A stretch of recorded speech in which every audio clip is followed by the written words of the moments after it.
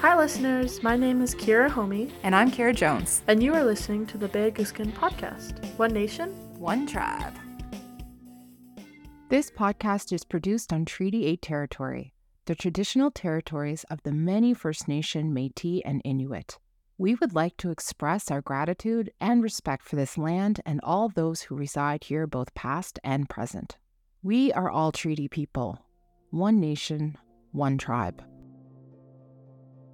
Indigenous Canadian veterans have played an integral role in the nation's military history, yet their contribution and sacrifices have often gone unrecognized and underappreciated. For centuries, Indigenous people across Canada have answered the call to defend their lands, allies, and the principles of freedom and justice. It's estimated that 7,000 First Nations people served in the First and Second World Wars and the Korean War, and an unknown number of Métis, Inuit, and non-status Indigenous people also served. However, it wasn't until 1995, 50 years after the Second World War, that Indigenous peoples were allowed to lay Remembrance Day wreaths at the National War Memorial to remember and honor their dead comrades. Despite the sacrifices and bravery Indigenous veterans exemplified, they often returned home to face continued systemic inequality and the ongoing struggle to have their right and contributions recognized. Their resilience, courage, and commitment to the ideals of honor and duty serve as a powerful reminder of the unbreakable spirit of Indigenous people throughout Canada's history. In today's episode, we're sharing a conversation we had with Renee Charbonneau about the Veterans Memorial Garden, as well as a couple of stories highlighting the lives of the many inspiring Indigenous Canadian veterans. Can you tell us your name and a little bit about what you were just describing to us here at Growing the North Conference? My name is Renee Charbonneau. I'm the Executive Director for the Canadian Motorcycle Tourism Association and Project Lead for Veterans Memorial Gardens and Interpretive Centre here in Grand Prairie. This is a place where we are telling the stories of Northwest Alberta's killed in action soldiers, veterans, and Silver Cross families. And our gardens have 9 delineated story paths. So we have our residential school garden, which tells all about the residential schools of the region and helps people understand how that actually fed the military. We have our Indigenous garden, which is where we will tell the stories of what we know right now as 14 regional killed in action soldiers that were Indigenous. And we have 15 Métis killed in action soldiers that we've identified their ethnicity through research and a genealogy grant. And so in this place, we tell all of these stories. That we have the O Canada Walkway, where we talk about the First World War internment camps and how the Canadian government interred people from the Ukraine whose only crime was being born in the Ukraine. They had actually come to Canada to become farmers. Then we move on to tell the stories of World War II, the Japanese internment camps. We tell of the conscription crisis in both World War I and World War II. We have the Loyal Edmonton Regiment Garden and our Soldiers of Suicide Garden that we're building. We have Women of War, Animals of War, and all of the local associations. This is a place where children can come to our gardens. They can participate in field trips with their teachers. They can even come as groups with homeschool moms, and we'll help them and walk them through the education kits, take them through all of the different storyboards, let them learn. It's a very interactive place, and hence why it's an interpretive center. A lot of people don't know the history because we're learning the truth, which is so important and part of reconciling the past. But a lot of people don't know the history of how Indigenous soldiers were treated. And you had just mentioned a story about somebody who didn't want to come home to Canada. Can you share a little bit about that experience and how you've had those conversations? I was working with Len Morissette from CIA Solutions on a grant application to start capturing stories wherever we could.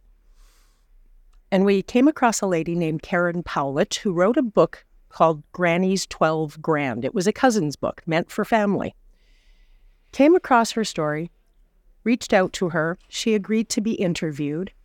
And she told the story of her nephew, Thomas Patra, in one, And then the other one was Joseph Flavian St. Germain. Now, Joseph was from Peace River, and he was a lance sergeant with the Loyal Edmonton Regiment. So how we know his story so well is his commanding officer was James Riley Stone from Blueberry Mountain.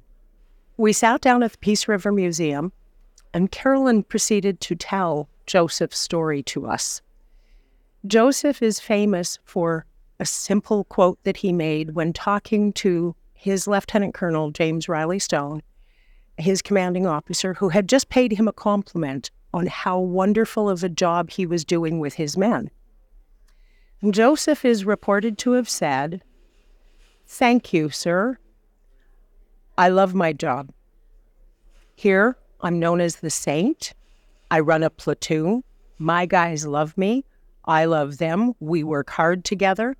And he says, "I hope I die here, because if I go back home to Canada, I'll be treated as just another poor goddamned Indian." And that was what he was famous for saying. And it was the truth, because so many Indigenous soldiers, number one, and I'm going to qualify this because the First World War was very defining for Indigenous soldiers. They signed up. They weren't really wanted by the government. The government didn't want them fighting because they were terrified of their skills, number one. Number two, they weren't considered people by the Canadian government back in 1912, 1914. So what would happen is they'd sign up, they'd go to war, and under the Indian Act of the day, if they were gone for longer than 4 years, or they bettered themselves, they were booted off reserve. So what happened was the Indian agent would take over their land, and in many cases, World War I veterans that came home to be disenfranchised, be booted off reserve.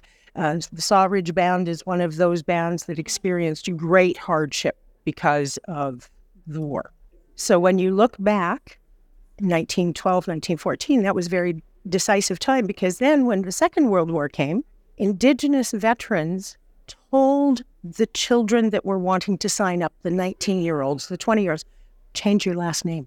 Don't tell them your real name. And so what happened, it is.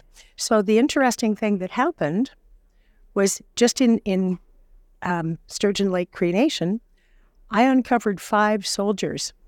I know their family because their genealogy records show they have the same mother and father, but they all have there's 5 different last names. They were protecting themselves and their family from disenfranchisement. And so, yeah, that's the truth of what happened with our Indigenous soldiers in many cases. And in a lot of cases, they were they were soldiers at arms, brothers at arms with the men in the trenches, but the higher-ups were terrified of them. There's an actual folder I have on an organization that tried to stand up what they call the half-breed battalion in the Second World War. And they identified people as half-breed based on how much degree of Indigenous they were, right? So they were 25%, 75%, and they actually had that all in the folders. And there's a whole list of Northwest Alberta soldiers that were considered for that battalion because of their rough skills, their ability to be one with nature, their ability to mimic animal sounds and be at one and blend into the background. And the soldiers that worked with them valued those skills. The higher-ups, the ones that were in Ottawa, not the guys at the front line, not the soldiers in the field. The guys in Ottawa were terrified at the thought of that kind of battalion being stood up because of the skill they had. It was mad skills in those days. And, it meant a lot that they even were being considered to have their very own battalion. That's how highly thought of their skills were, in spite of a government that kept trying to oppress them. The guys in the trenches recognized how good these guys were. Do you find that there's any kind of a shift happening around knowledge of what was happening and is still happening to veterans and Indigenous people as a whole? I think so. I think there's a very large shift starting to happen because, you see, the colonial government And let me be clear, colonialism only serves the king, the queen, and those at the top. The rest of us are just pawns in a chess game. And so I personally think that they can't hide the stories anymore. The internet gave us all the ability to find information. I am the daughter of 2 veterans born on the Armed Forces Base in Fort Churchill, Manitoba. And I didn't know 90% of the stuff I've learned since I started this project. So what are they teaching in our schools? Thank you for listening to our podcast. Please make sure to leave a like and a review. Every little bit helps. This way you won't miss out on any of our upcoming content where we tackle diverse topics as one nation, one tribe.